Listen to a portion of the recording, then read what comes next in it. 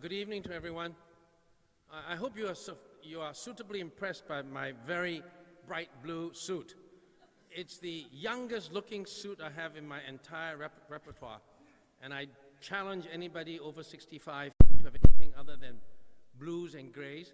But since the talk today is about old age and young age, and this suit was gifted to me by my daughter on her wedding last year, a special gift, because she said, if you're going to walk me down the aisle, can you please not look so old? So in honor of this lecture, which is about demography, here I am going to pretend and try very hard to be young and talking about babies on one hand and old age on the other. This topic on demography and family, I thought originally was going to be a rather tame and a somewhat sedate topic because it deals with, on one hand, genteel aging and gentle babies, which I mentioned last time. I'm going to be a very happy grandfather in a month or two's time from now. But as I researched this topic, I found that in fact the whole subject is a raging cauldron of very emotional issues because it touches all of us very personally. So I'm going to deal with two issues at the opposite ends of the life cycle spectrum. One, how to deal with people in retirement, and how to encourage young people to have more babies. Really subjects at opposite ends of the spectrum. And to recognize the fact that we're in a new year, those of you who have attended some of my previous lectures will know that I've always tried to choose proverbial elephants in the room. But to celebrate and commemorate the new year, I will be introducing not any more elephants, but a bearded ram and a baby goat. And the bearded ram is the one I'm going to start out with first, and that's the issue of retirement adequacy. The government's promise to Singaporeans at independence some 50 years ago was that every hard-working citizen would be able to own a decent home through the HDB, and to save enough money through the CPF to fund living expenses throughout retirement. These promises were a critical part of the social compact between citizen and state, and they have largely been met.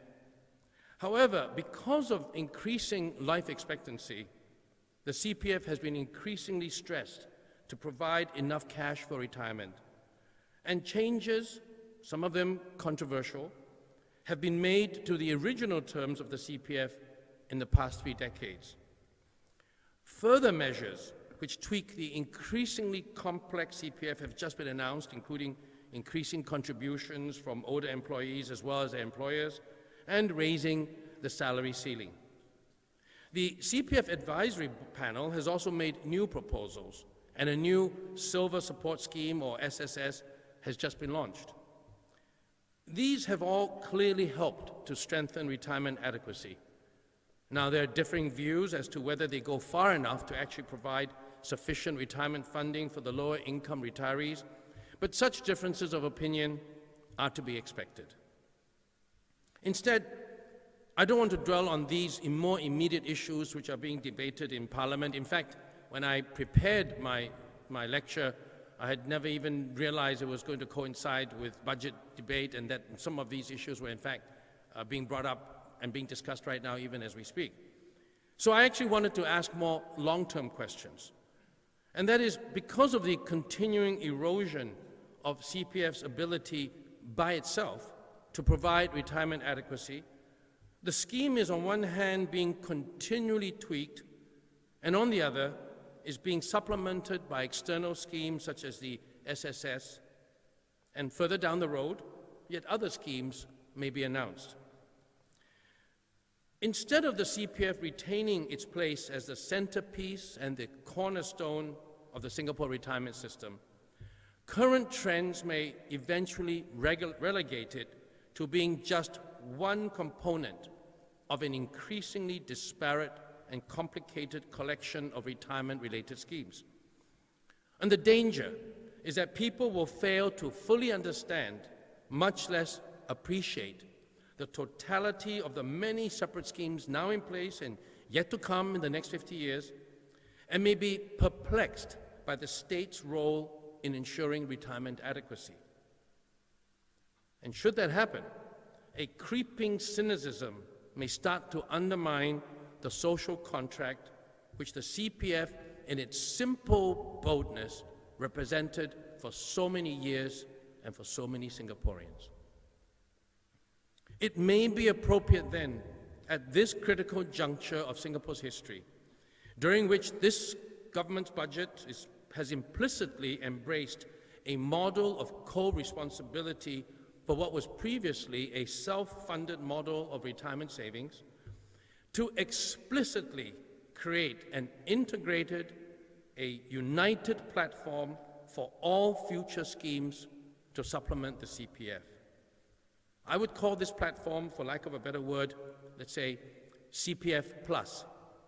In other words, a big CPF, a CPF Plus, may be simpler and better than many small supplements that come at different times of our history and may be increasingly difficult to understand and are disparate. So on the other hand, the other issue I'll be talking about, on the other spectrum, that of making babies, the central issue here is whether we are prepared to take the perhaps radical steps which have enabled some developed Western countries to raise their birth rates from near terminal decline to more than replacement levels. Whether such steps, which largely involve creating a state-funded parental support ecosystem, whether that is prohibitively expensive or is in fact a vital necessity, depends on whether we consider our birth rate to be a strategic imperative of the same order of priority as, say, national service, which when it was first conceived was certainly not cheap and continues to be not cheap, but is fully accepted because of its strategic imperative. So let me start now by developing the framework for a discussion on CPF Plus. The optimistic Singapore narrative talks about our young grasping the future in their hands to decide our nation's destiny. But going by our rate of aging, perhaps the real future is one of precipitous decline and a silver-haired or balding nation burdening the younger generation and grappling with its unpreparedness for this rate of aging. We're one of the fastest aging countries in the whole world. Today, only around 10% of Singaporeans and 25% of Japanese citizens are 65 years old or more. And we all know already how Japan is supposed to be an old country. 25% of Japan is over 65 years old and only 10% for us. Great. Around 40 years from now, within the time span I'm talking about, we will intersect with Japan with about 35% of both populations having elderly people. And soon thereafter, we will overtake Japan. In other words, in the next 40 to 50 years, our elderly will triple in number, from 1 in 10 to 1 in 3. That rate of aging is unsurpassed anywhere else in the world. So from third world to first world in a single generation, and then from young to old in the next single generation. That has been our fate. And the corollary problem with such rapid aging is that retirement adequacy can only continue to erode as time passes, no matter what happens and no matter what a government can do. The inevitable and inexorable trend is simply that, like chasing someone who is running even faster than you are, life expectancy is extending faster than we can extend reasonably the age of retirement. Every generation is living longer and also retiring later, but the ratio of retirement years to working years is not the same. The ratio is increasing in favor of retirement years, so that what we save in our working lives have to be stretched out over a longer period, and the net effect is less money to spend every year of your retirement. Now, when the CPF was first created 60 years ago and retirement age was 55 years, life expectancy was around 65 years old. That means that our parents worked during the first 85% of their lives. Of course, I exclude the non-working years when you're still schooling and so on. And their savings financed the remaining 15%.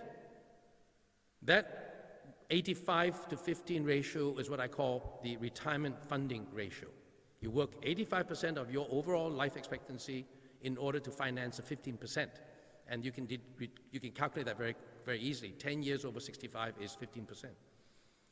A high retirement funding ratio indicates a high probability of retirement adequacy, simply because there are more working years to build up savings for fewer retirement years. And conversely, a lower ratio means poorer retirement adequacy because fewer working years are available to finance a longer retirement period. So now, let's fast forward to 2015. Life expectancy is now 82 years old. Retirement age has extended from 55 to 62. The retirement funding ratio is now 76 to 24. And this will worsen to 72 to 28 when our children's life expectancy will rise to, say, 92 years old, and they retire at, say, 66 years old.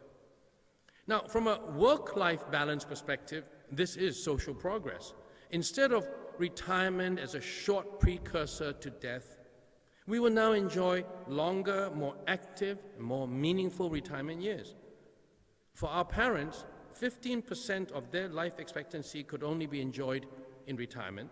And for my generation, it will be 24% of our lives will be spent in happy retirement, hopefully. For our children, 28%. And so it goes on with approximately 3 years of increased life expectancy for every decade, perhaps only half of that in terms of retirement age.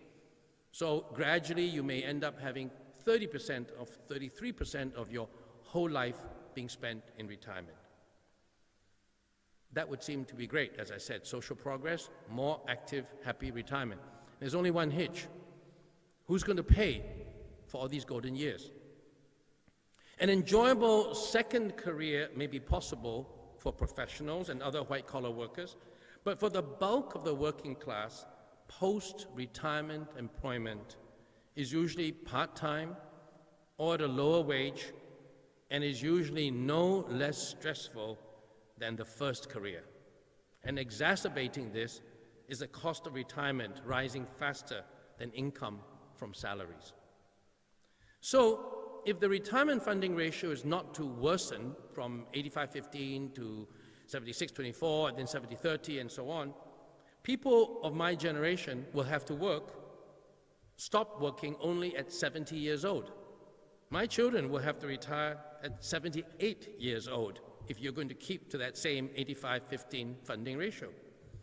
Now, this may be physically possible and some may well choose to do so, but obviously many people will have to sacrifice the enjoyment of retirement or doing voluntary service at that time. Now, in a collective social security system, the state pays for all these bonus years. And that's why in Western developed countries, there's a concern that current generations have to fund future generations' hip operations, physiotherapy exercises, and so on. But because Social Security is collectivized, no single or individual pensioner is having anxiety attacks that his own state-funded pension will run out. However, in a self-funded compulsory savings system, which I call self-funded because the employer's contribution to CPF I consider as part of the total compensation that a company has to give, and otherwise would have been compensation to the individual, the anxiety is much higher because you have only what you personally saved up to tide you into retirement. It's not a collectivized social security system. And whilst this is good for the state and avoids intergenerational funding pressures, it puts the pressure squarely on the individual Singaporean. Now, government's approach to this problem is to ring-fence the truly exorbitant post-retirement expenses from a person's retirement needs so that the monthly CPF payouts can be quite small. And so, medical care for the most needy is heavily subsidized through Medifund. The elderly have their own special Pioneer Generation Package, or PGP, and MediShield Life provides universal hospitalization insurance. And another potential drain on retirement adequacy, which is the cost of housing, which can be painful for low-income retirees who do not have their own homes, has also been resolved because in Singapore, generally, you have universal home ownership financed by your CPF accounts. So that's taken care of two major problems of retirement adequacy. But that still leaves the non-medical, non-housing cost of retirement spending. And so the fundamental dilemma of a worsening retirement funding ratio is simply that retirement adequacy will inevitably worsen over time. And furthermore, people's expectations of what basket of goods or services should constitute a minimally acceptable retirement lifestyle will only increase over time as we become more developed and affluent. One argument has been that if people were willing to monetize their houses by selling and then downgrading, or do reverse mortgages with HDB, a lot of cash will be released for them to spend in retirement. The problem is that this option has not been popular at all in Singapore, and most people somehow seem to still believe that home ownership is an essential part of their retirement security. The anxiety of Singaporeans as they approach what should be the happiest period in their lives, an active, enjoyable retirement as a reward for all their hard-working years, that will not lessen, but will instead increase unless there is an explicit assurance that a fundamental change will be made to the current CPF model. And mind you, at 2,042.4 hours of work time a year, 2,400.2, Singaporeans work longer than anybody else in the world. That was an interesting statistic that you should all try to remember. And that goes to show that I do have a very hardworking research assistant. Now, 50 years ago, the social contract our pioneer leaders made with the people of Singapore through the dual CPF and HDB promise was instantly audacious, compelling, and risky in its promise. But people rallied to its simplicity, and the PAP's ability to deliver on this promise underpinned to a great extent its continuing success at the polls.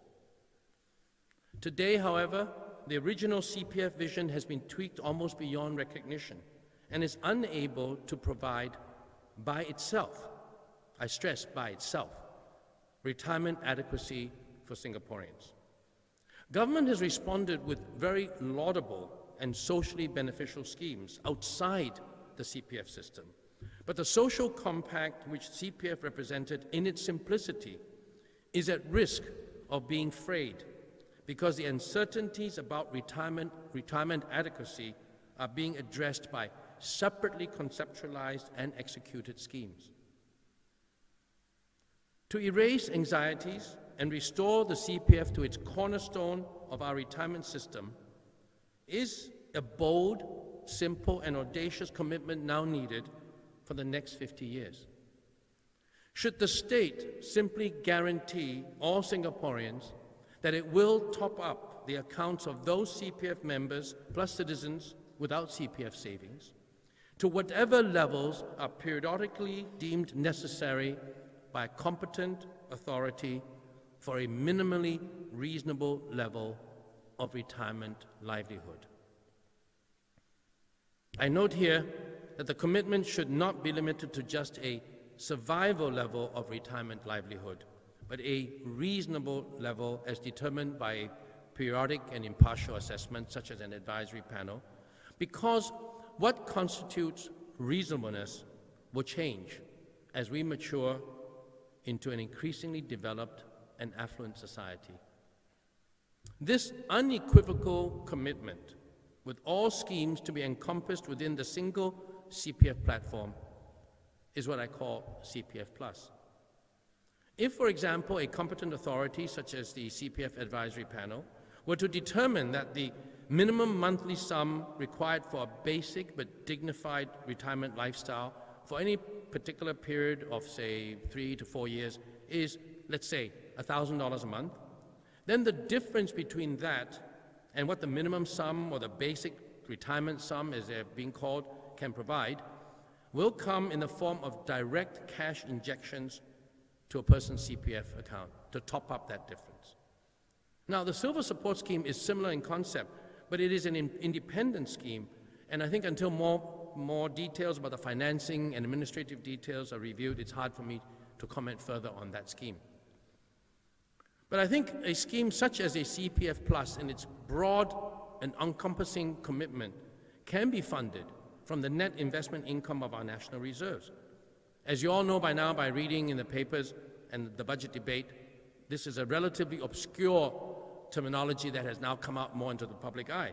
And the net surplus generated by investing our reserves, after deducting for liabilities such as payment to CPF account holders, this is what is called the net investment returns. The Constitution was amended in 2008 to allow up to half of NIR to be utilized by government for current spending. And that's how schemes such as the Silver Support Scheme, the PGP, that's how they've all been funded. To be cautious and not to have an open-ended commitment, which it might regret later, the commitment for CPF Plus could be capped at a certain percentage of NIR, such as 5 to 10%, or whatever is prudent, as well as likely to be sufficient. But at least it is making a firm commitment that is there and ready for people to understand what it means. And if committing a maximum percentage of NIR to CPF Plus is considered too radical, then another option is to simply set up an endowment fund, which is only a one-off commitment and allows increases to the fund for future governments to decide. In this case, only the investment returns from the endowment fund will be utilized for CPF Plus. This is how MediFund is structured, and it's grown from $200 million in 1993 to about $3 billion now. And to put some figures in perspective, the current Silver Support Scheme is going to cost about $350 million a year, and if we establish an endowment fund and it manages to generate, say, a 4% profit in order to get $350 million a year, then you would need a starting endowment of about roughly $9 billion to begin with. I think if we proceed along these lines, several basic principles should be adhered to. First, any such payments should be paid into the CPF accounts of only the Singaporeans whose retirement savings will not be adequate to fund their retirement needs, as determined periodically by a competent authority. In other words, there should be a means test for reasons of social equity. This, of course, also assumes that the CPF will revert to its original role as a savings fund, so that people cannot intentionally draw down or overspend their CPF savings for housing or investments just in order to be topped up by CPF Plus. Second, it should take into account the fact that non-working Singaporeans do not even have CPF accounts, but still need retirement savings. And this can be a good opportunity to reform the present CPF for workers only system so that husbands can pay part of their CPF into their wives' accounts if they're homemakers or caregivers, or to even go one step further, homemakers or caregivers can be given an allowance from the state which goes into their CPF. One of the biggest irritations of people who do national income accounting is that if you are a homemaker and you work your ass off, you don't actually contribute to the economy, but if you hire a maid, that maid actually contributes to the economy. And that is one anomaly that I think every working mother at home realizes, that they're not actually getting paid for anything, but they're generating the same amount of work. And our CPF system also does not recognize this. Thirdly, CPF Plus can be tweaked to reward those who are willing to save more or willing to withdraw later than the minimum required by CPF regulations. It can even be used to reward special deserving groups of people, such as national servicemen. Explicitly committing to a CPF plus co-responsibility model for retirement payment removes the anxiety from Singaporeans that occasional measures to help them may still not be enough to bridge future retirement funding gaps. Furthermore, it also provides flexibility for government because the cap on the NIR percentage to be used for CPF Plus or the increase to the endowment fund, if it is set up as such, can be determined from time to time and therefore can be kept within the limits of sustainable and realistic long-term investment returns from the reserves. And of course, by doing so, we will minimize the likelihood of unfunded pension liabilities, which currently is haunting the pension system of the developed world. Now, there might be two objections to CPF Plus, and we're already beginning to hear them from Parliament, from people saying, are you not spending too much? What are the objections? First, to guarantee a supplemental source of funding for a person's CPF account may erode the work ethic. It'll de-incentivize savings. And secondly, drawing upon the reserves, even if only the NIR, may slide us even further down the slippery slope of raiding the reserves, which started already with the constitutional amendment to allow half the NIR to be used as current expenditure. Now, I think there are several sound counter-arguments to these objections. To top up a person's CPF account just prior to retirement, whatever that is determined to be, does not equate to giving money to a person during his working years. Rewarding sections of the population through CPF Plus does not erode the work ethic, nor create an entitlement mentality of handouts because of its deferred impact. It can even be argued that such a scheme can help to inculcate a culture of deferred gratification. The fact is that CPF Plus is in line with the values of governance in Singapore, which, starting with the ideological origins of the PAP, have always been more aligned towards social democracy than laissez-faire or market capitalism, and Singaporeans are better off for it. Medifund, Workfare Income Supplement Scheme, or the Pioneer Generation Package have not eroded the work ethic, as many conservatives from the developed world, whether it be in the US or the UK, would well argue. They have rewarded, they have brought comfort to sections of the population. And as we're drawing upon the net investment returns of NIR or the reserves to fund CPF Plus, we need to recognize that not only is the NIR already being tapped for various purposes, but that this is not transferring the burden of funding CPF Plus to future generations, which would be the case with most tax-based collective social safety nets.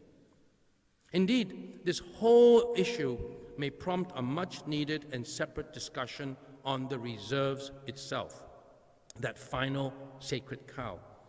The fact that government amended the Constitution to allow half the NIR to be allocated for current expenditure implies a recognition that the growth of our reserves is approaching a point of sufficiency for whatever unforeseen contingencies may arise.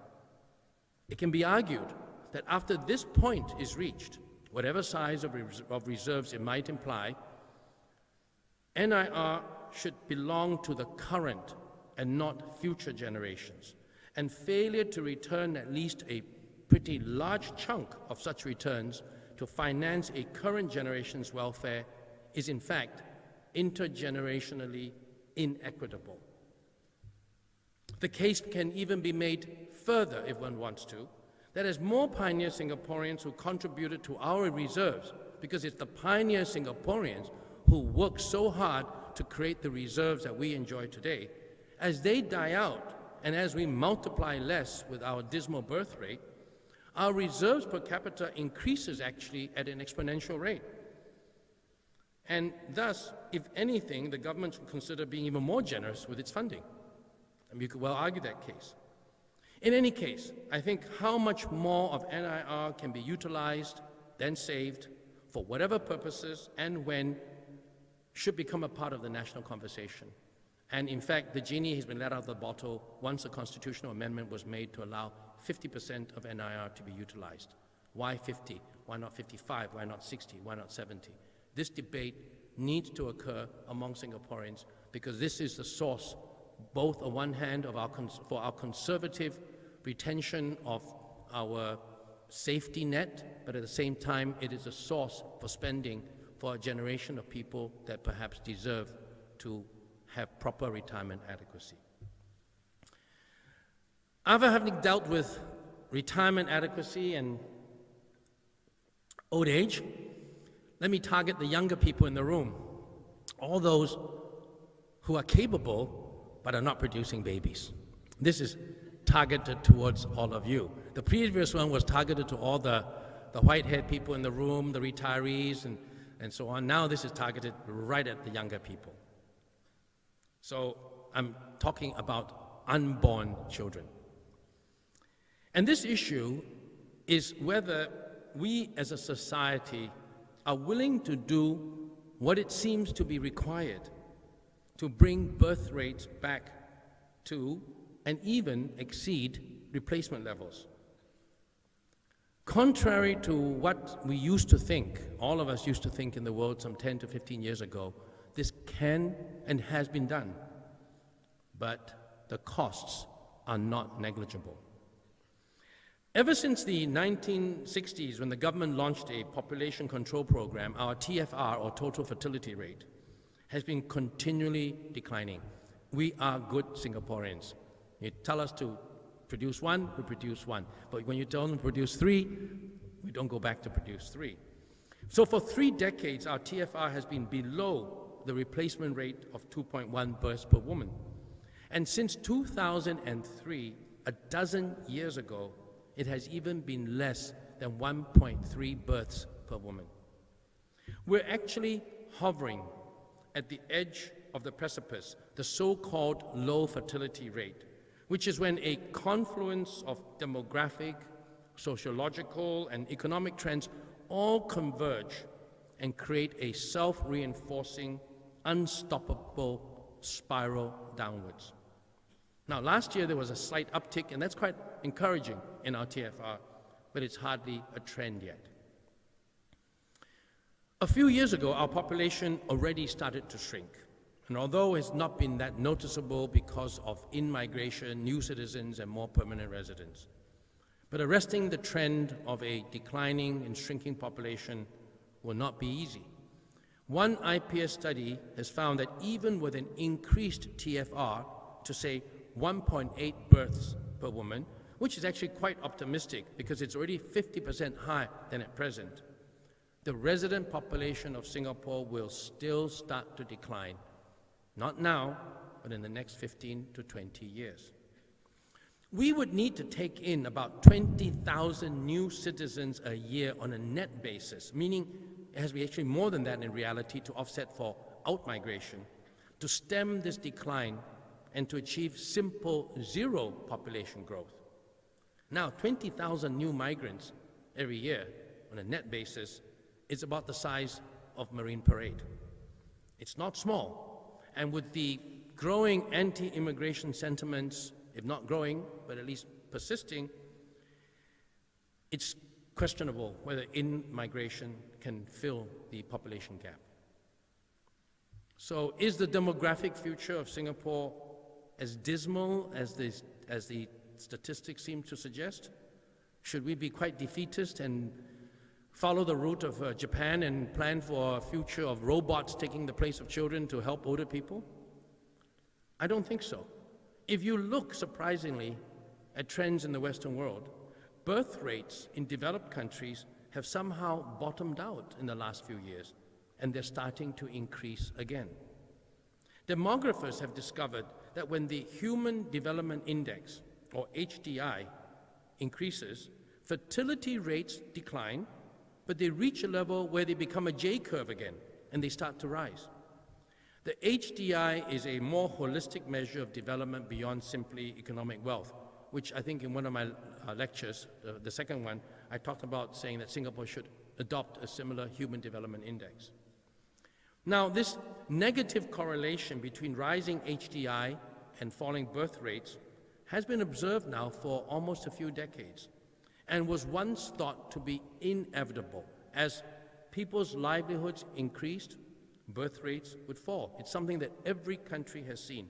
As lifestyles improve, people want fewer children. But a study first published in the magazine Nature in 2009 found that at some point, as the HDI continues to advance, that means as standards of living improve even further, people don't produce less children. Fertility rates start to climb back up again. Some Western developed countries, such as France, Sweden, Norway, have actually seen fertility rates climbing back to replacement levels of 2.1 after decades of continuing decline. In the US, fertility improved above replacement level for a little while and has now hovered around there. New Zealand's TFR is now at replacement level.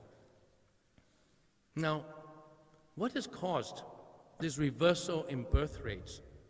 And more importantly, how can it be sustained?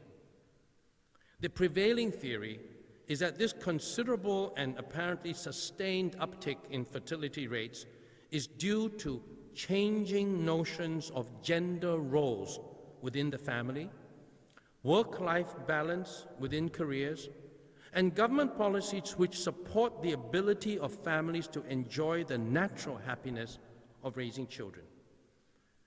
Studies in Europe have shown that before 1985, as more women went to work, couples have fewer children. Singapore's history corroborates this trend. But after 1985, in Europe, the correlation reversed. Countries where more women worked started to gradually have higher birth rates than those where more women stayed home. This would be almost counterintuitive. But this has noticeably not happened in Singapore, where as more women went to work, birth rates continue to go down. It's not happened in other East Asian countries like Hong Kong and Taiwan. All of East Asia seems to be going on a trend very different from that of Western Europe. Why is that so? Sociologists say that the data suggests that countries which recognize through concrete policies that young families today only want more children if both parents undertake equal responsibility for child rearing, and that children are well taken care of while both parents continue to engage in their careers, will get a positive response from young parents. In other words, there is no need for campaigns to encourage people to have at least one and preferably two children, or to bribe them with cash to make more babies. A two-child or more family is a natural desire of all parents. But they're not procreating because the overall support environment is not conducive. Create a truly conducive environment and leave the rest to nature. And that is what has been done in the West. In fact, there is a phenomenon in the behavioral sciences called motivation crowding theory, which, when applied, would mean that trying to use money to motivate what should be an intrinsic desire, and that of having children, can have the perverse effect of reversing the desired result instead.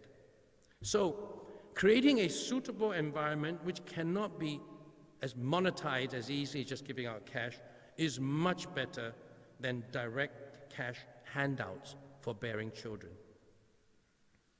What might such an environment entail for us in Singapore? Truly, I have said before, such truly pro-family policies will not come cheap. Sweden grants each new parent 2 months of paid leave, which cannot be transferred between each other, and another full year, 360 days, which can be shared or transferred between themselves. Parents on leave are paid 80% of their monthly salary for 80% of the total leave allowable, with a cap which is roughly about 6,500 Singapore dollars. The balance 20% allowable is paid at a lower flat rate. So you can imagine the state subsidizes this as much as the state subsidizes all reservists who go back to do their reservist. The state pays. Now this seems to have worked.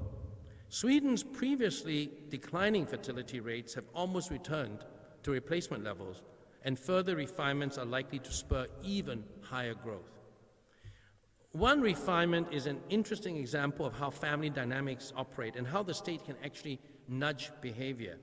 Data showed that Swedish mothers used up on average 75% of their total leave entitlement, but fathers only used up, guess, 25%.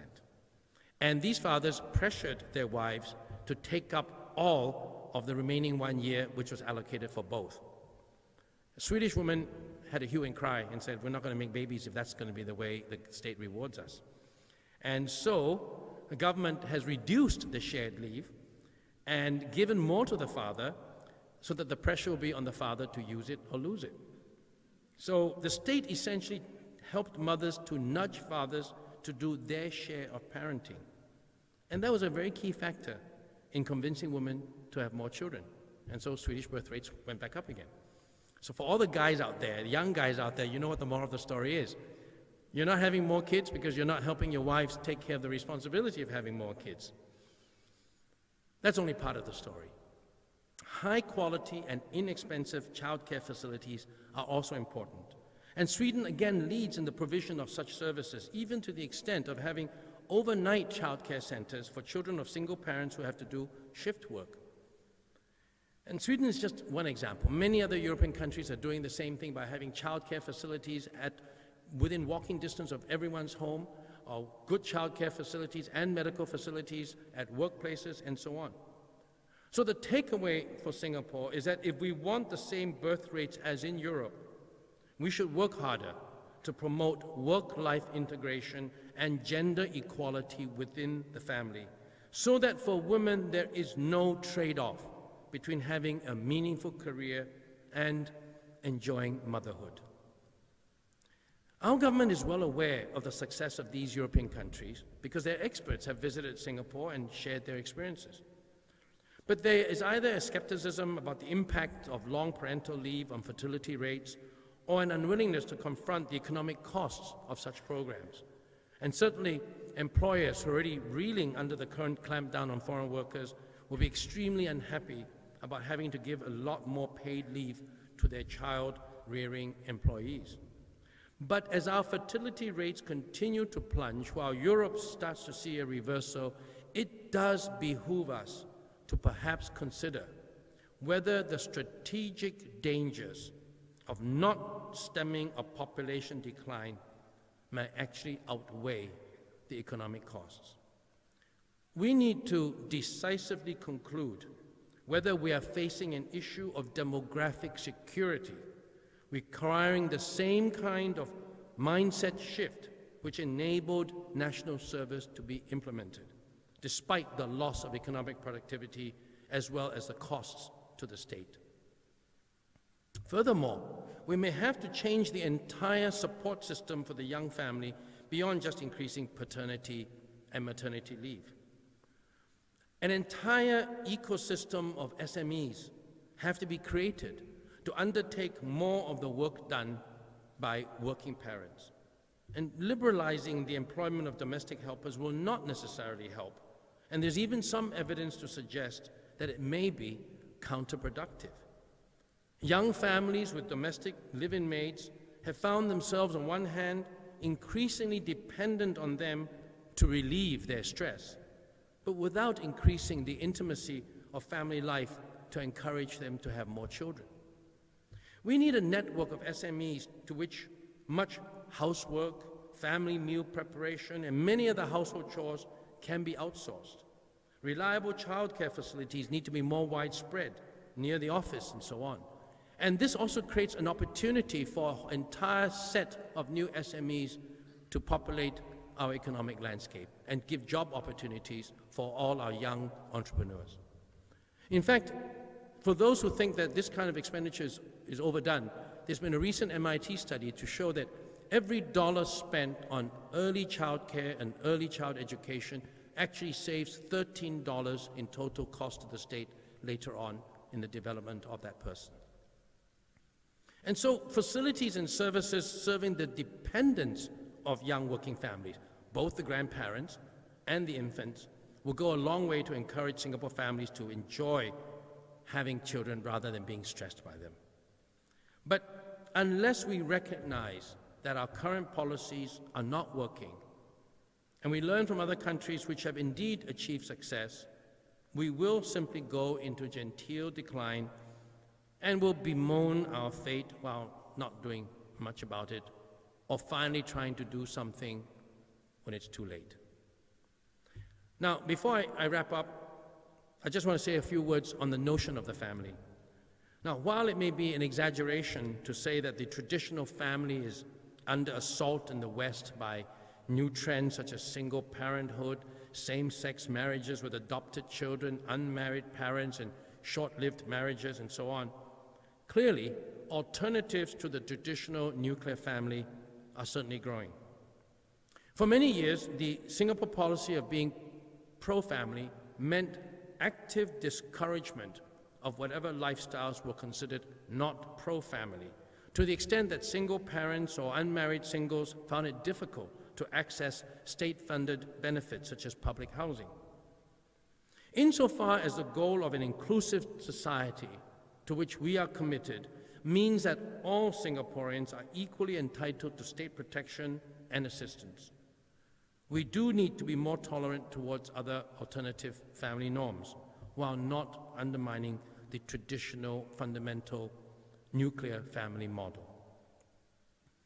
Now, in conclusion, the demographic shape of Singapore is changing very rapidly, and our children will inherit, what they may inherit may not even be recognizable to us today.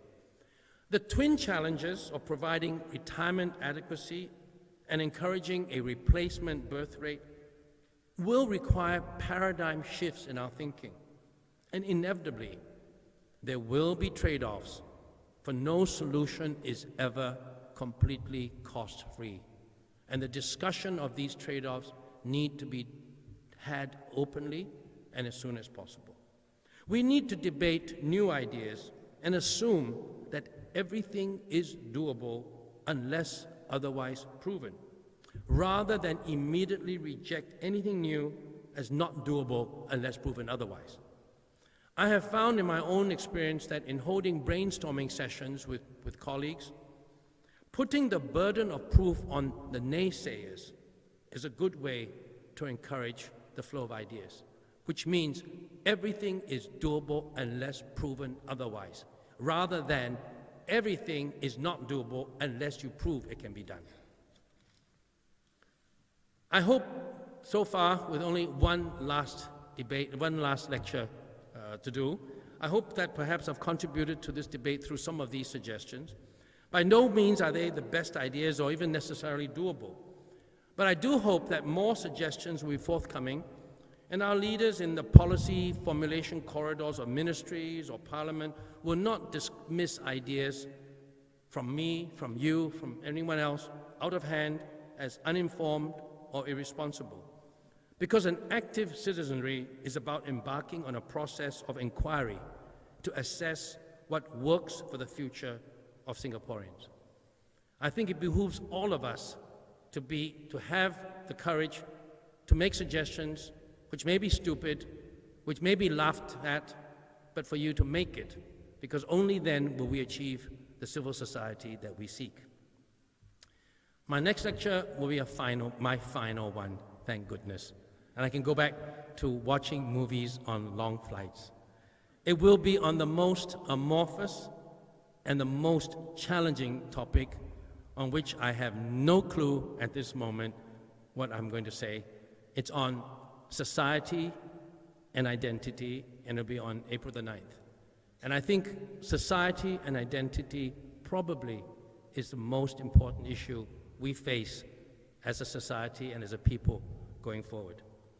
I have learned in the course of 4 lectures so far how much I do not know through this journey, and finally I hope to share some of that ignorance with you in the final lecture. Thank you very much. Hey, thank you very much, Kwan Ping. I am greatly admiring that Kwan Ping chose 2 very difficult and intractable issues to deal with today, retirement adequacy as well as fertility, both issues and challenges that the government has been trying to deal with time and time again. Indeed, us as a society have been trying to deal with time and again. I'm sure, judging by the size of this crowd compared just to the last lecture, that there are many views, and we are certainly open to hear your comments to Kwan Ping's lecture, but also other suggestions that you may have on how we might improve retirement adequacy as well as fertility. So maybe I'll just start by opening the floor up, since we have about 45 minutes. And if I could invite you, when you ask your question, to say your name and where you come from, just to enable us to contextualize your question a little bit. So let me just pause here and see if there are any takers to jump to the microphones and get us going.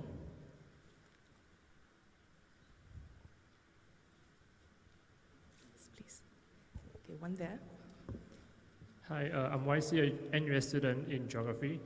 You talk about the interesting trend of Western countries reversing their TFR.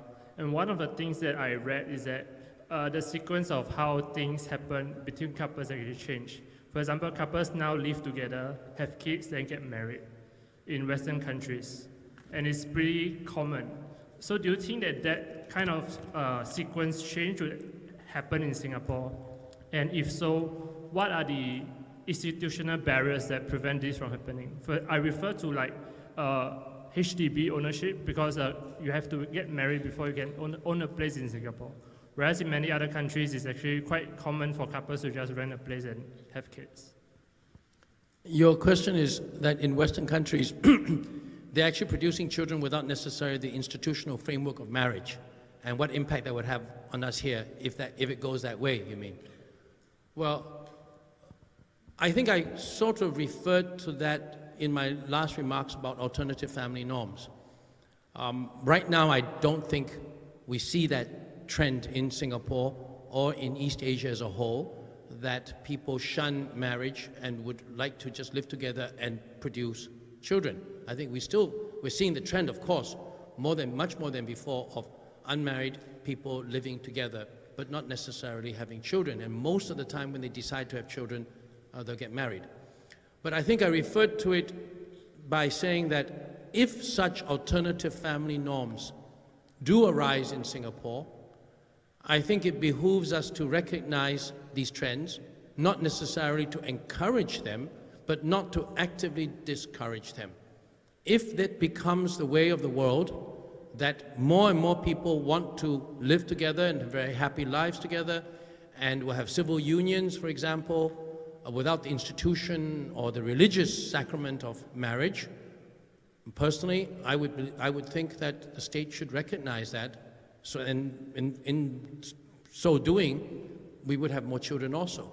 My only disquiet about people living together who are not married is that this often is at the disadvantage to the female partner, and they don't recognize this early on in life, but later on, it can really badly affect them. So I'm more not so much into marriage as a religious thing, but I think the institution of at least a civil union where rights are accorded to people in a marriage, I think that's actually quite important for the protection of both parties in a union. Thank you. There was another hand here. Was there? Lam Kyong, please.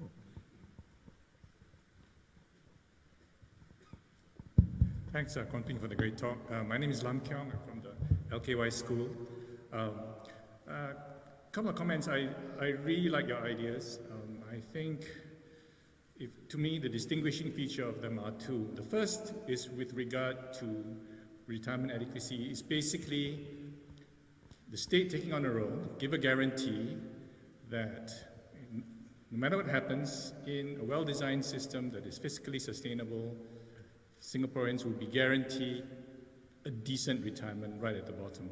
I think that's a wonderful guarantee that right now is missing from the various schemes. And the second thing I like about your comments with regard to regenerating a decent birth rate replacement rate is that the state too has a role in providing that infrastructure, right? Providing employment conditions, providing the facilities. So the state as role of infrastructure provider, the state as role of guarantor of a certain minimum quality in life to allay citizens' anxiety is at the heart of your talk, and I think that's very important for us to take cognizance of.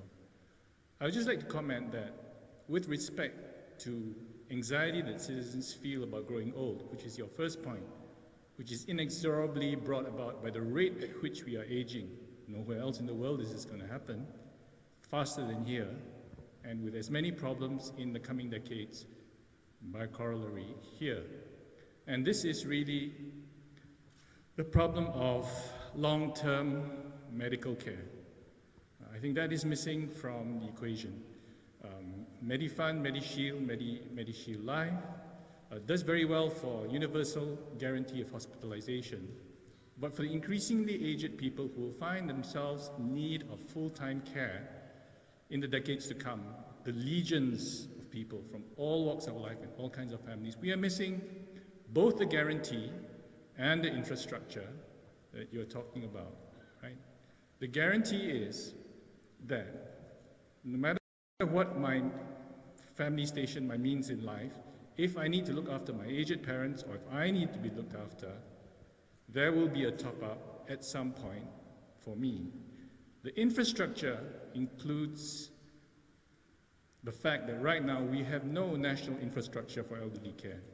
Includes the whole mass of residential-based community healthcare centers, because you can't age that way, you can't be looked after that way in hospitals, and the supplementary services in the home. And this, I think, is going to be a financial burden bigger than Medishield Life, and as big as the financial burdens that you mentioned, but is equally necessary. Thanks very much. So the comment just is on the missing piece, which is healthcare. Yeah. I would just like to comment that I think regarding retirement adequacy, where I feel what is unfortunate is that in fact the government is creating a lot of the measures that add up to an overall retirement adequacy, but they're in different schemes, in different ways that are not that easy for a common layman to understand. The CPF itself is already quite complex. Then you've got another silver support scheme coming in. Obviously, we've got a very well-meaning government that intends fully and is fully committed to ensuring retirement adequacy. But it's not all brought in under one umbrella, and it's not under one unified, integrated platform, such as a CPF, where everything that goes to help people would be put in under the scheme of the CPF. Because that was, as I mentioned, the initial very risky, bold, audacious promise of the PAP when it first came to power, making that kind of bold promise that everyone need not ever fear that they wouldn't have a house, and they would never fear that if they retired, they would not have money to survive. I mean, that's a huge promise for a young government to give. But that really rallied people, and I think we need in the next 50 years to have something very simple, very understandable, which the government should not be afraid of. We will find the way to resolve retirement adequacy. So make a bold promise, rather than a lot of different schemes which may all add up to being very good, but you tend to, they're all very technocratic, done by bureaucrats which they all understand it because they live in that milieu. But unless you are there and you're just, especially a lower income person, you don't really understand all of these schemes, and that adds to anxiety. So the anxiety may actually not be because of missing care. The care might actually be there. It's just that it's difficult for us to understand it because it's spread over so many schemes. So by putting it under one umbrella, we recapture the central and the Central Provident Fund. That would be quite an interesting way to go about it. There was a question. Yes, please. Would you just make your way to the microphone? Thank you. My name is Francis Pabri. I'm a Whitehead retiree. I want to raise this issue about the support systems that you say, which is the expensive support systems that seem to work for Sweden and France, where birth rates have bottomed out and now are climbing again. But I want to give the example of America, because America doesn't have as wide or as extensive support schemes. And yet, as you mentioned, the birth rate, the replace is around 2.1, which is hovering around the replacement rate. Now, why I ask this question is because in Singapore, it's not the support sometimes that is the problem. As you all know, Singapore, we're a small place, and being in a small place, grandparents are always very close. And a lot of my friends, we ask them, oh, I can't do this, I got to take my grandkids to piano lessons and so on. So there is one support system that most of my friends in America do not have, because I have a classmate who used to, and they have 2 children. Both parents work, quite far from home, and then they have their child help in the mornings and all, and they brought up 2 children, 2 wonderful children. In Singapore, we have support. Grandparents is one big support. Many people, I'm sure many of you here, look after grandchildren as well. So that's one thing that the Americans do not have. The second thing that we have is domestic help. So really, if you think about support, not for everybody, but for a large part of the population, there is support. It's not that the support is missing, then we need to supplement with childcare, preschool, etc. Now, what seems to be missing, I talked to some young people, and they say it's that raising children in Singapore is just too expensive, that they have to bear 18 years of expenses, which they feel that, it affects their own lifestyle. So they'd rather not have children, enjoy, and many of them raise dogs instead of children, as you know, right? Prefer dogs to children. So what is it about Singapore that, we have the support, and yet we don't have the children? I don't know either. I mean, I did mention that there was another interesting fact. I think people are all guessing, by the way. But Japan has also experienced, for the last 5 or 6 years, a spike, an increase in their TFR. And demographers are wondering whether this has anything to do with the fact that overall, the number of working hours in Japan over the last 10 years or so have actually declined. They still work long hours, but it has declined. The fact that we have, according to my research assistant, the longest working hours of any people in the world, that might have something to do with it. They just have no time to make babies. But yet we all seem to have done it during our time, so maybe we just work less hard than they're working today. I think these are all stabs in the dark, but I think we need to probably discuss this in a much more holistic manner as to why the TFR is not growing. There's some questions on this side. Lots more hands coming up. Yeah, so why don't we start with you, followed by Chris. Thanks. I'd like to contribute to this debate between men about women's issues. I'm Corinna from AWARE. In relation to Francis's comments, you see, support from a domestic worker is quite different from what a child needs, especially when a child is, like, say, 7 and going to school. We have seen many moms now, working moms, giving up their work when their child goes to school and when the child is not doing so well, because the domestic worker, the grandparent, cannot take over the tuition and the, sort of taking care of the child's education, etc. So part of it is probably the education system as well. So I think in the Scandinavian countries, it's not just the childcare, but it's also the whole education system. So actually a lot of things have to be changed. A point that, and many of the ideas that you have raised, Mr. Ho, and thank you for actually bringing these up, because we have at AWARE said so many times to the government, promote gender equality, baby bonuses, not working, etc. And Scandinavian countries look at their policies, and they have done all these study trips. So it's not that they are not aware of them, but they have rejected them for several reasons. I find that although the government says fertility is one of these issues that keep us awake at night, there still isn't that priority that's given, because they have other priorities. For example, they have the tax benefits that they give to working mothers. I'm not sure how much that is that they are losing. So that's quite a lot of money that they are not collecting. But all these schemes are actually helping richer people. So there is, yes, they want more babies, but they want more babies from certain types of families. They have still got the HOPE scheme, which is the home ownership plus education scheme, where they pay lower income people who do not have, I think, beyond Sec 4 education, up to $100,000 to get their flats so long as they do not give birth to more than 2 babies. So there are many conflicting priorities. It is not just about we want more babies. No, we only want babies from certain types. We want to encourage certain types of families to have babies. If we were really single-minded about just having babies, we could do it. I agree, we could definitely do it. But because there are other priorities, so this is a problem. Okay. Thank you. Chris, you had a... Yeah. Chris from the IPS, and thank you for the speech.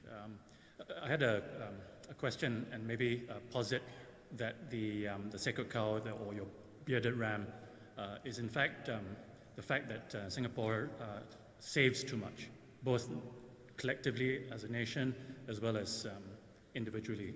And you mentioned your retirement funding ratio, and we work really hard, we save for our futures, we have to save for children's expenses and all, and we do this during our peak reproductive years. And the question then becomes, are we saving too much? Both, as I said, nationally as well as workers. So, Kwon Ping, want to respond to both of those? I think it's an interesting question, particularly at the national level, and I think it's fully understandable in terms of our psyche regarding a welfare state. I think we in Singapore have been particularly averse to it because we've seen the excesses of what welfarism can do in terms of the enormous problems and the legacies that it poses on future generations in the West. And so we've been very wary of that from the very beginning when the political leadership set up the CPF as being a self-funding model. So we've always had that aversion to welfarism. We've also been, as a nation, extremely vulnerable, and therefore the necessity to build up the reserves. I think these are all very understandable and absolutely necessary for the first 50 years of Singapore's history. I think the debate does have to start now. In fact, it is starting now with this present debate. The issue of how much is enough conceptually, not going into absolute numbers, but how much is enough of reserves accumulation before you can start to spend the income from it. That started in 2008, and now it's actually becoming a public issue. I think it's a very healthy discussion. The issue also about aversion to welfarism and the role of the state, that's always been a big issue because state-funded welfare has always been seen as being the slippery slope. And I think it's healthy that this discussion start now, because if anything at all, we've gone the other way, as you've said, of saving too much. The lessons we can all glean from negative experiences in the West, we can learn from, so that as we spend more now, which I think we should, we do not need to go the whole hog, and we can avoid the mistakes that have plagued quite a number of countries in the West, which they're regretting. I'm just curious how the audience feels about a couple of the ideas that Kwon Ping raised in his lecture. So I'm just going to do a poll. One of the ideas was around using a fixed percentage of NIR, right, to fund the CPF Life Scheme. So this guaranteed supplemental funding for retirement. Can I just see a show of hands, yes or no? Do you support the idea of using a fixed percentage? This is not scientific, and we're not going to take photographs. This is it's just to get a sense of how people feel about the idea. So using a fixed percentage of the net investment return, net income net investment returns from the reserves to fund the CPF plus idea that Kwan Ping talked about. Who would say yes, it's acceptable? Okay, hands down, who would say no? Or not so sure, don't, Okay, so majority think it's a good, feasible idea we might pursue. The other so is it a done deal now? Can we, this is Parliament, right? Part of the debate, huh? And then the other idea I was curious to take a poll on. In his lecture, Kwan Ping talked about how we are a little bit nervous about how guaranteeing supplemental funding will erode the work ethic, right? It's one of these sacred cows that we don't question too much if we can help it, which is, if I give you money, then you will have a sense of entitlement, or it will disincentivize work, which Kwan Ping said maybe not because it's deferred, right? So I'm just curious how many people here would say, yes, it will not erode the work ethic. In other words, it's okay. It's a good idea to have this guaranteed supplemental funding. It will not have an impact on work ethic. Who says yes, it'll be okay? Okay, hands down. Who says no, it will have a negative impact on work ethic? Okay. So your ideas look like they might have a lease of life beyond this room, you know? So. Well, what you didn't say, because they can't see themselves, is that the majority didn't raise their hands at all. No, there are quite a number of hands. Okay, interesting. Any further questions or comments? Let me just, yes, please, Casey. I'd like to, I'm Casey Chew, chairman of the substation. Last time wrongly described as a theatre company. It's not a theatre company. It's an arts centre. So I have a question that is sparked by one of the issues you raised in terms of the sustainability of retirement income. And one of these ideas which you didn't particularly, you mentioned it, was this reverse mortgage. And my question is, with the majority of property being HDB owned and presumably then the reverse mortgage will be on HDB properties, there is a issue of the 99-year lease. And so, there's 50 years left. And as time goes on, very swiftly, there'll be 30 years left. And then there'll be 20 years left. And frankly, who's going to be interested in buying a property that's only 20 years left without knowing what's going to happen when the 99 years lease is out? So my sense is that why doesn't the government then make a determination now to say once and for all what's going to happen to all 99-year lease properties? That will give an enormous stability to this whole question and might add to the value of reverse mortgages. So my question is this a possible thing? Okay. I think I would agree with you about the uncertainty part. I'm not an expert at this. Every time I become an expert after a lecture, and it gives me about a few hours and I become a quick expert already. But the little research I've seen is that for some reason reverse mortgages back to HDB has not been popular. And I can only surmise that either people don't know enough about it, or somehow they feel they need the retirement security, or perhaps, as you've suggested, Singaporeans are a lot more shrewd than we give them credit for. Probably a lot of people are saying, why would I want to sell back to the state now? Because if I held on to it, and when the lease comes due, they might introduce something that will be really beneficial to me. And my children, they may allow me to make, it could be really beneficial. So why would you want to do a reverse mortgage now? Because the certitude of what's going to happen afterwards is not there. So I would agree that that might well be a reason. I'm just speculating that might be a reason why there's a reluctance for people to monetize their homes. And it's a different topic altogether, but to the extent that we're talking about big issues for the next 50 years, I do think it's probably not a bad idea, as we're getting closer now to the early years of the HDB the leases are coming due.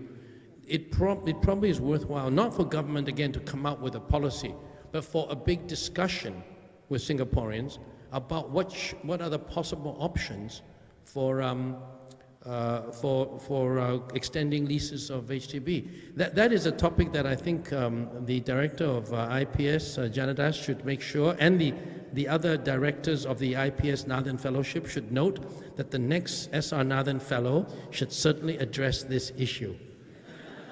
I like how he's shooting arrows forward.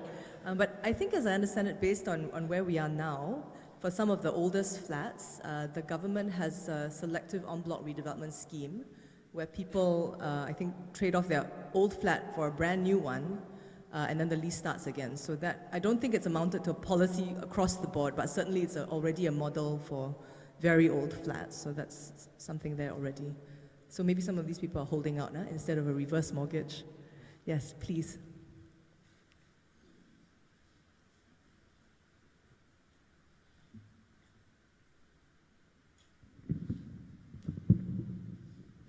After Francis, it has to come quite a way down. Elizabeth Nair, working health psychologist. A couple of comments and perhaps a question, a provocative question, I think. First, on the basis of what you have said in your talk, Mr. Ho, as well as in your reply, there is an implication that I hear that perhaps there is already sufficient provision, and it's a communication inadequacy. And maybe that's the issue that needs to be addressed by the powers that be. That's one point. The second point is with regard to young people who feel they cannot afford to have children because of the demands in the system. And looking at the comment about the education system, and I would hazard a guess that quite a bit has to do with our own expectations as parents of what we want to see our children achieving in school. And that anxiety comes from there. And if we could moderate our expectations to wanting our children to love learning and not just get the grades, I think a lot of the anxiety will go away. That's the second point. The third point is you need time and leisure to make babies. And we work long hours. I think the one way around it is, apart from individuals deciding they will work a certain number of hours and take time off for the rest of their life in their most productive years, one way that would work in the Singapore system is legislation where employers would be penalized if their employees stay beyond a certain number of hours. Everyone likes that idea. Let's see some employers try it. Yeah, please, Kuan Ping, an employer himself. So, well, I would say there's absolutely no assurance that if they are forced to leave their workplace, that they're necessarily going to go home and make babies. You may find that the pubs of Singapore will be very full.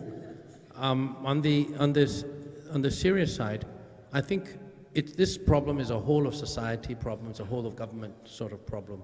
The little I know, again, I'm just barely scratching the surface of it. The little I know, though, is that the primary reason that people were not having children in the West, I'm beginning to have it now, is because of the support system, parental leave, and everything else, the whole ecosystem for early years of child rearing. Because you generally don't make a decision to not have a child because you happen to be against the gifted education program or you're against the schooling system. Those are all very intellectual. My understanding is that the natural desire to have children is very strong among young people, but it's the immediate pressures within the first few years that if they're not sufficiently relieved, and very much with gender equality and with work-life balance, if those two, to me, the little again I've seen, is that if any society can put into reality and put into concrete measures these two very glib terms, work-life balance, gender equality, they slip from our tongues so easily, but to realize them and to actualize them is actually not that easy in a society. It's not just the government's role, it's attitudes between couples themselves, and so on.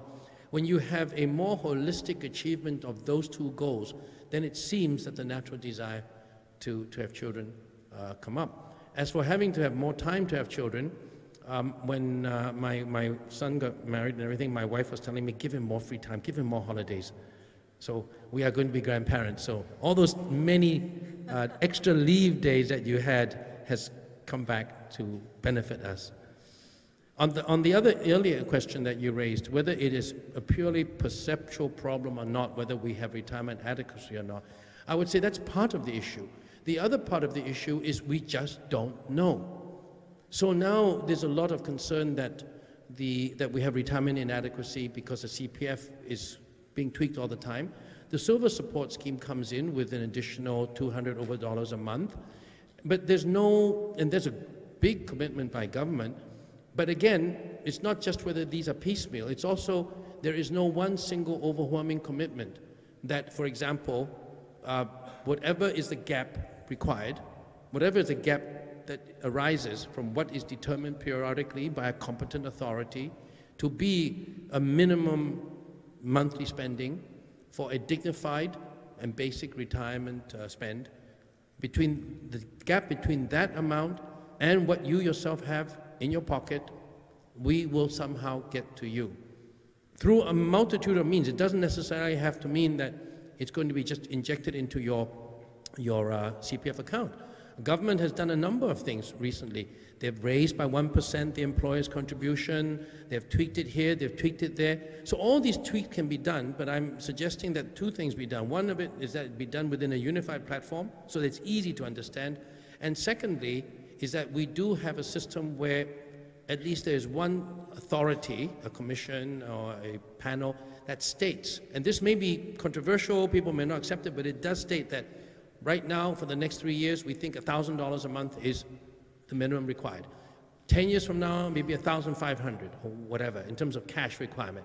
And whatever is necessary to make up that difference, somehow, through different means within the CPF, the state will provide that. That is returning to the social contract that the CPF promised to Singaporeans 50 years ago. Yeah, Janadas. Now I know I'm really in trouble. I want to make 2 points. My name is Janadas. First point about babies. I agree with you that the primary problem is probably men, not women. I don't know whether working hours has got anything to do with it, but there is some scientific evidence to show that sperm counts do come down with stress. I have no... there is, actually. I'm not joking. I don't know what effect they have on eggs, but there is evidence.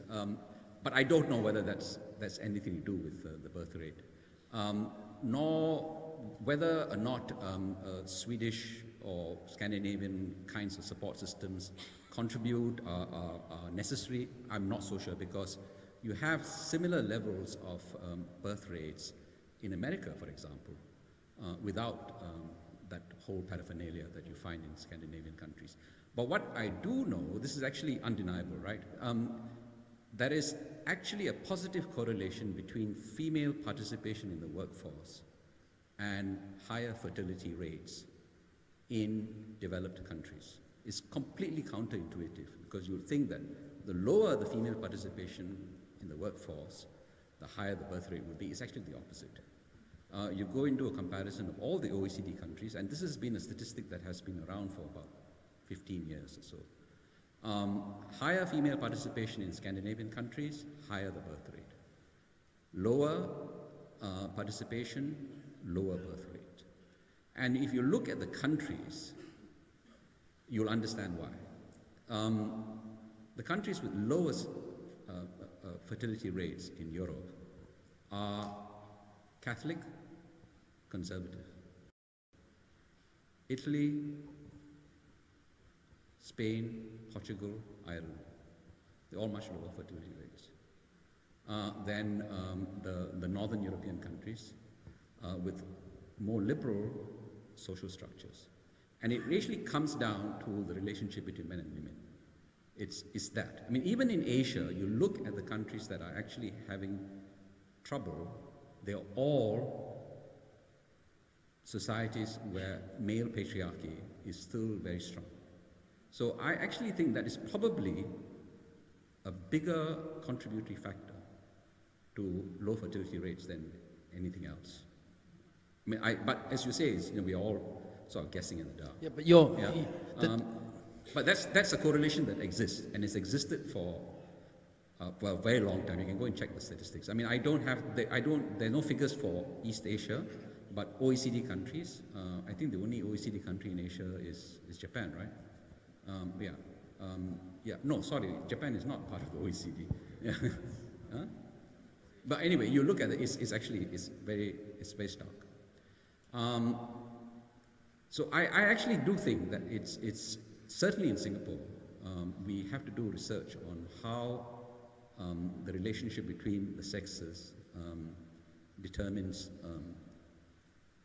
family structures. I don't think we know enough, but I think your suggestion that it is a factor is correct. The other thing on CPF, just one correction. CPF was not established by the PAP government. It was established by the British in, I can't remember which year, 55, 56? 55. Yeah. And when the British established it, it was with the understanding that it would only last for a short time.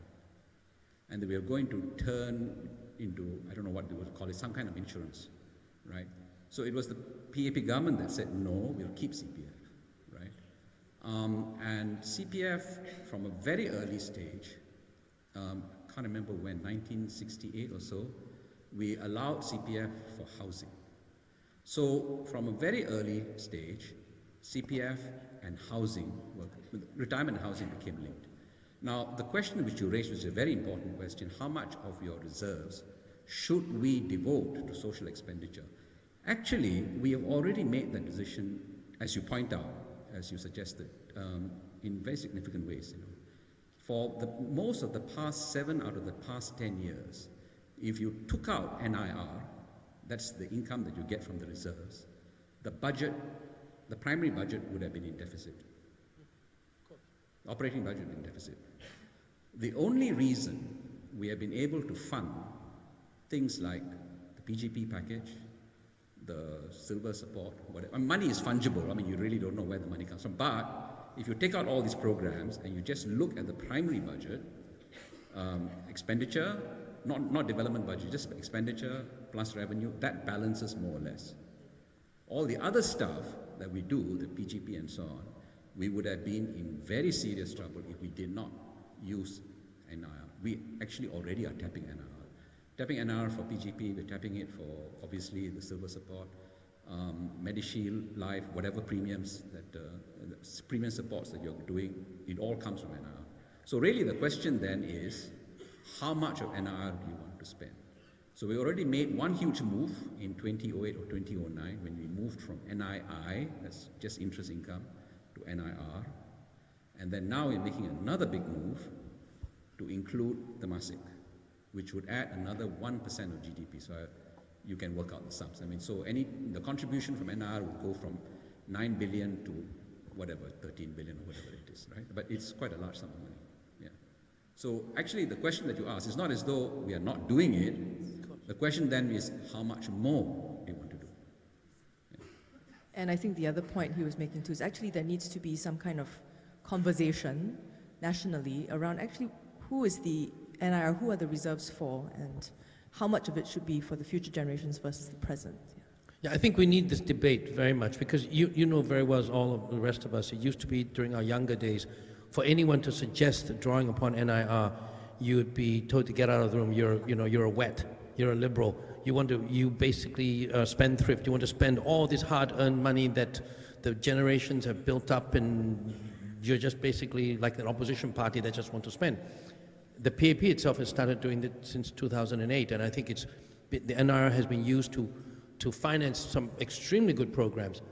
All I'm saying is that we are already right now in the middle of a much needed discussion among more people than just the people who originally started you know, when the amendment was made in 2008, I don't think there was a lot of discussion about the whole issue of how much is enough for reserves, what should it be used for, and so on. And this debate is something that government is actually drawing upon this. It's relatively top-down. Government is very responsible. Government is looking at all the needs of the people. They draw upon the NIR up to 50% and they're spending it.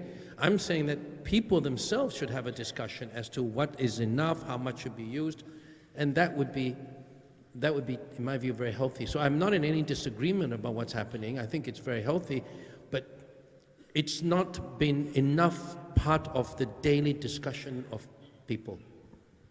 Thank you. Okay, we've got about 5 minutes more and a couple more questions. I think there's a hand waiting up there. Betrays my eyesight that I couldn't see it. Please. Yeah. And then you next. Okay, I'm a bit short for this. Hi, good evening. I'm Hong Ling. I'm a social worker. I work in a family service center. So I tend to work with populations who are vulnerable. Thank you. I'm way too short for that, sorry. And I think I really like your ideas about CPF, about social spending. I think to me, as an individual, not as a social worker, as an individual in a middle class setting, it's a very attractive idea. It's very progressive. But then I think about my clients, and technically it's supposed to be very easy to get CPF if you work. They've been running all these ads on TV about, you know, if you work, I think $50 a month, you should be paid CPF, but the reality is that most low-income workers will experience at some point or another, in one job or another, not being paid CPF, and it's a norm. And no, I don't think there's any policing of that in their workplace, and I would not expect my clients who are caught in daily grind to go and pursue what is actually their rights. Because there are studies that show that if you're in chronic poverty, it does affect your mentality. You become very short-term, and I don't think we can blame them for not thinking long-term, protect your rights and all that. It's not fair to say that to them. So for workers like these who are not getting CPF, and therefore, no matter how good our benefits in CPF are, they will lose out. I'm just curious to know what are your thoughts about these group of low-income earners. Yeah, thank you. I'll just take the other question first as well, if I could. So thanks for the talk. I'm Kwek Siong Wee. I'm an estate agent. Just now I noted a few points that you raised out. First is that the cost of retirement is actually higher than that of the income earned in previous year. I think this has to do with the ever-rising cost of living for market economy, and that the government is actually chasing in retirement adequacy, like chasing an ever faster runner. So for your old age retirement adequacy is a cost of living issue. And then later you raise out for the TFR to go up, we should embrace changing social norms and also have better government policies such as provision of high quality and affordable childcare centers. Given that all these cost of living issues and social norms are all central, part of the provision by government policies, right? Should it be a point that the government should nationalize or take back certain sectors from private sector so that the cost of living can be tempered down? Because if you can go, you can do a lot of complex adjustments with CPF policies, but the central issue of cost of living will never be addressed, and this will keep on escalating. Your question is whether government should nationalize some services in order to keep the costs down. Yes, sir. For example, like SMRTs, SBS, public transport system, that are the essential critical operators. If I could just answer that, I would say yes, but to a very limited extent. I think we need to recognize that the nationalization of too many services can also result in a high level of inefficiencies. And I think from a purely economic argument, one should quite clearly look at what are the natural monopolies that already exist that are going to be natural monopolies, in which case it's probably better for a natural monopoly to be owned by the government and for the government to subsidize that. I think there's a growing recognition that perhaps in the, there was a period of time when we set up an ministerial competitiveness or committee to try to denationalize quite a number of previous state enterprises. We might have gone a little bit too far in some of these natural monopolies. So I would tend to agree with you that, and I think government is doing it right now, government is re-looking at the transportation model where there's a huge amount of infrastructural investments required, whether in fact the state should renationalize it. To the extent that the SMRT, all the heavy investments are already funded by the state, it's only the rolling stock that is actually owned by SMRT. To that extent, and to the extent that SMRT itself is a largely government-owned entity, it is already a nationalized entity. But the problem there is because the SMRT has been told it has to play within the rules of the marketplace and it has to make profits and so on. So perhaps therein is the problem that expenses go up too high. So yes, I would agree that certain services perhaps should be reconsidered, but it should be on a very selective basis. And the other question was on? Vulnerable groups, how and who don't have CPF at all, yeah, you mean? that's right. I think one of the things that I think you pointed out very correctly is that the lower income you are, the more unlikely you're going to be aware of all the plethora of schemes out there that actually can help you. To have to apply for this and to apply for that and to even know all these schemes exist, I think is quite a hindrance. And that's why I think we have an opportunity to just keep the CPF as the simple system by which government supplements are used rather than having separate schemes coming in.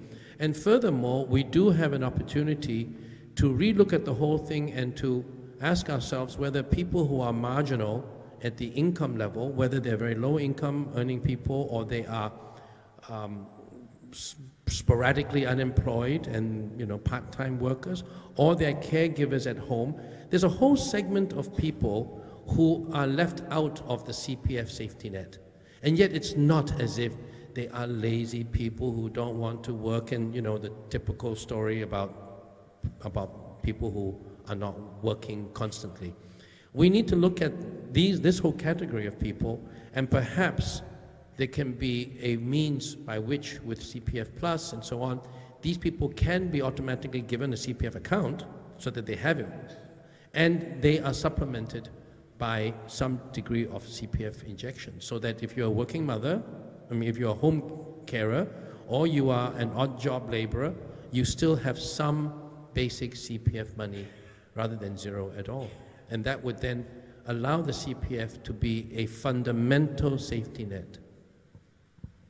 I think that's about, okay, final question, if it's all right. Yeah.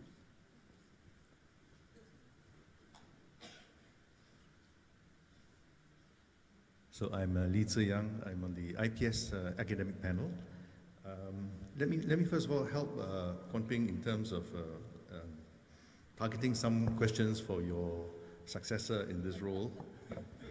I was just contrasting the approach that you've taken between retirement adequacy and lower fertility, because on the lower fertility side, it's very clear that the measures have an intended behavioral change, on the part of the couples in the fertile ages. It's not clear to me, and that's why I think more work needs to be done on the retirement adequacy question, because it's not clear to me what's expected then of the people in that retirement age. And being someone who has just recently entered that age, if for 20 years I'm going to live after retirement, and in future I'm going to live 30 years, then I don't think I just want to be looked after. I think I want to have choices. And I think, therefore, what 10% of the population used to do may be less important, but in future, if 30% of the population, I think the choices that they make are going to be quite important.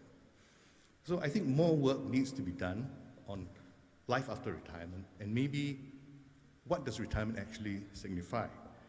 And I think the other point that Yeo Lam Keong raised was very important, because out of this 20 years or 30 years, the years in which you actually are unable, because of medical reasons, to be productive. If we can minimize that, or if we can cater for that, I think it makes a big difference again. I would agree with you completely. But the only point I would like to make here, which I made in lecture, is that I think as we go into the next 50 years and people's life expectancy will increase a lot more, you will find that the higher income and better educated portions of the population will clearly have a second career. And therefore, retirement adequacy may not be that big a problem in terms of actual funding, because many of us will go on to have second careers and be productive. However, I pointed out that there are probably an entire segment of really lower educated, lower income people. Retirement is something that they would like to have because post-retirement employment may not be necessarily that enjoyable, and it's something they may do only if they have to maintain a second career job because they have no retirement adequacy. So perhaps the problem is not as large as we think from a financial point of view, but my main point remains that for those people for whom retirement adequacy is an anxious problem, as their retirement years go longer and longer, and what they earn in their lifetime becomes less and less available to fund it, I think their government needs to give an unequivocal promise that we will take care of you. But it may not be that big a financial commitment because the middle class and professionals will clearly, well, middle class professionals today are not even a retirement problem anyway, because most people do not even need their CPF to fund their retirement. So generally speaking, I think we're always talking about lower income people. And for lower income people, it may not be that easy when you live to be 95 for you to still work until 78 or 80 years old. You still may want to retire at 65. Okay, on that note, I think that's all we have time for. I think you'll agree with me that we've had a very broad-ranging discussion, not just about babies and old people, but we talked about cost of living and reserves and nationalization of industries, education, gender equality, men being the problem. I think that deserves a round of applause to Kwan Ping for so gamely tackling all these questions. And thank you very much for being here tonight and for helping us end on time so that we have work-life balance and can go off and do all the things young people that we're supposed to be doing right now. Thank you very much for being here tonight.